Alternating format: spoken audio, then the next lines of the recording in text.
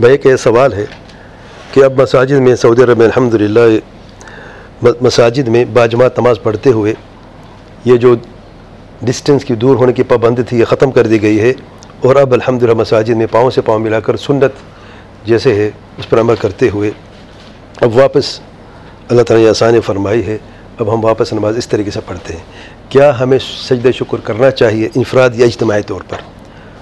करना तो चाहिए क्योंकि खुशी की बात है, इसमें कोई शक नहीं। इज्तिमाई तौर पर तो दलील नहीं है कि सब मिलकर एक साथ सजदा करें, लेकिन इंफरादी तौर पर अगर कोई किसी ने जब खुशखबरी, अच्छा कब किया जाता है? जब खुशखबरी मिलती है, अब उठ के करें, अब नहीं।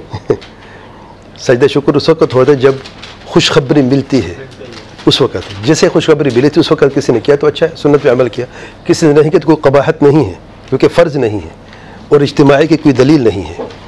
इंफरादी की दलील आई है कि अगर किसी को खुशखबरी मिले तो वो सजदा शुक्र कर ले। उसके लिए वज़ू का होना भी लाजमी नहीं है और ना ही क़िबला रुख़ होना लाजमी है सजदा शुक्र के लिए।